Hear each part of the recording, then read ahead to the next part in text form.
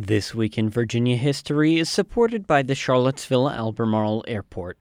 For nearly 70 years, CHO has served travelers in Central Virginia. CHO, close, convenient, connected. This week in 1789, the man who changed transportation in Virginia was born. You're listening to This Week in Virginia History. I'm Nathan Moore. 1789. The French Revolution began with the storming of the Bastille prison. The royal family were prisoners in Paris, and in a small French town, the man who changed transportation in Central Virginia was born. Claudius Crozet studied engineering and served in Napoleon's army. After Napoleon's defeat and exile, Crozet immigrated to the United States. He taught engineering at West Point for a few years before making his way south to Virginia. After a stint with the Virginia Board of Public Works, he became the chief engineer of the Blue Ridge Railroad Company.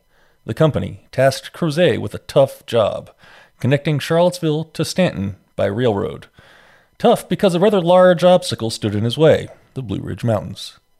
After surveying the mountainous terrain, Crozet decided a series of 4 tunnels would be the best way to cross the mountains. He acquired a crew of enslaved men and hired Irish workmen. Over the next 8 years, the men cleared the land to lay track.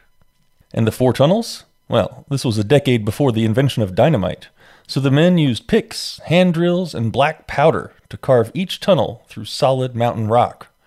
The shortest tunnel was 100 feet. The longest, called the Blue Ridge Tunnel, was just shy of a mile long.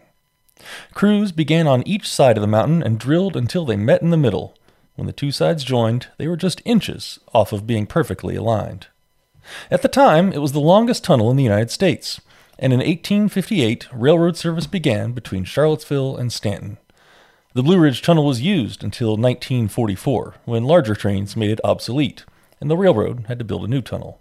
The old Blue Ridge Tunnel was abandoned.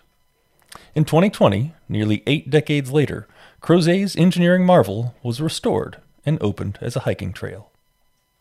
This Week in Virginia History was written by Miranda Burnett. You can read about this story and more at encyclopediavirginia.org.